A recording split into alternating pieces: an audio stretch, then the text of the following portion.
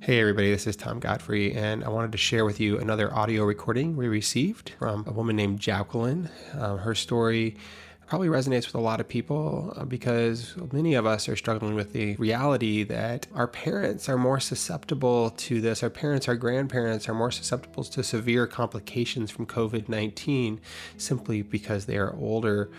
And it's forcing us to isolate ourselves from them probably when they need us the most, when they need that connection the most, and when we need that connection with them more than ever.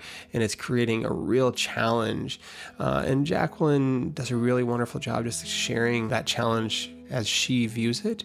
Take a listen to her story, and Jacqueline, thanks so much for submitting it. If any of you would like to share your own story of what something you're facing right now or something you're feeling right now as it relates to all things coronavirus, record yourself on any device that you have for doing so and email your recording to beyondnormal@thebigknow.com. That's beyondnormal@thebigknow.com. And thank you so much. Take a listen. Goodbye. My name is Jacqueline Podlubny. I live in St. Paul, Minnesota, and I'm 48 years old. In dealing with the COVID-19 outbreak, one of the most difficult things for me has been dealing with my mother. She's 85 years old and lives in a senior housing unit here. And she has been unable to leave for the past 13 days. And for about the last 12 days, we've been unable to enter her building at all. So I leave packages for her on a table in a vestibule, and then she comes down at a later time and picks them up. Her spirits are good. She's an extremely social person. And so I have been meeting her at a picnic table around the backside of the building for about an hour a day.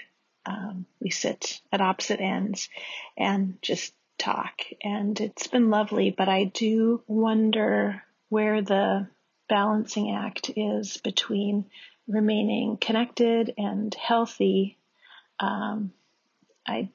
It's a crazy idea to think that by being with your mother, you could potentially kill her. So that's probably my largest struggle. I think the COVID-19 outbreak affords us an opportunity to become a better people.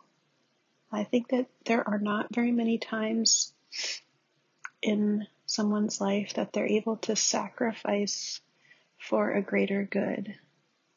I think it's also a hard lesson to teach young people and children that they have a place in this world and that their place matters and that their actions matter, and that by doing something, they can make a big change or create a big difference. A friend of mine sent me this quote, and I don't know who is responsible for the quote. I don't know who wrote it. However, I think it's beautiful and it sums up the situation very beautifully. Here's the quote. "And then the whole world walked inside and shut their doors and said, 'We will stop it all, everything, to protect our weak ones, our sick ones, our old ones.' And nothing in the history of mankind ever felt more like love than this."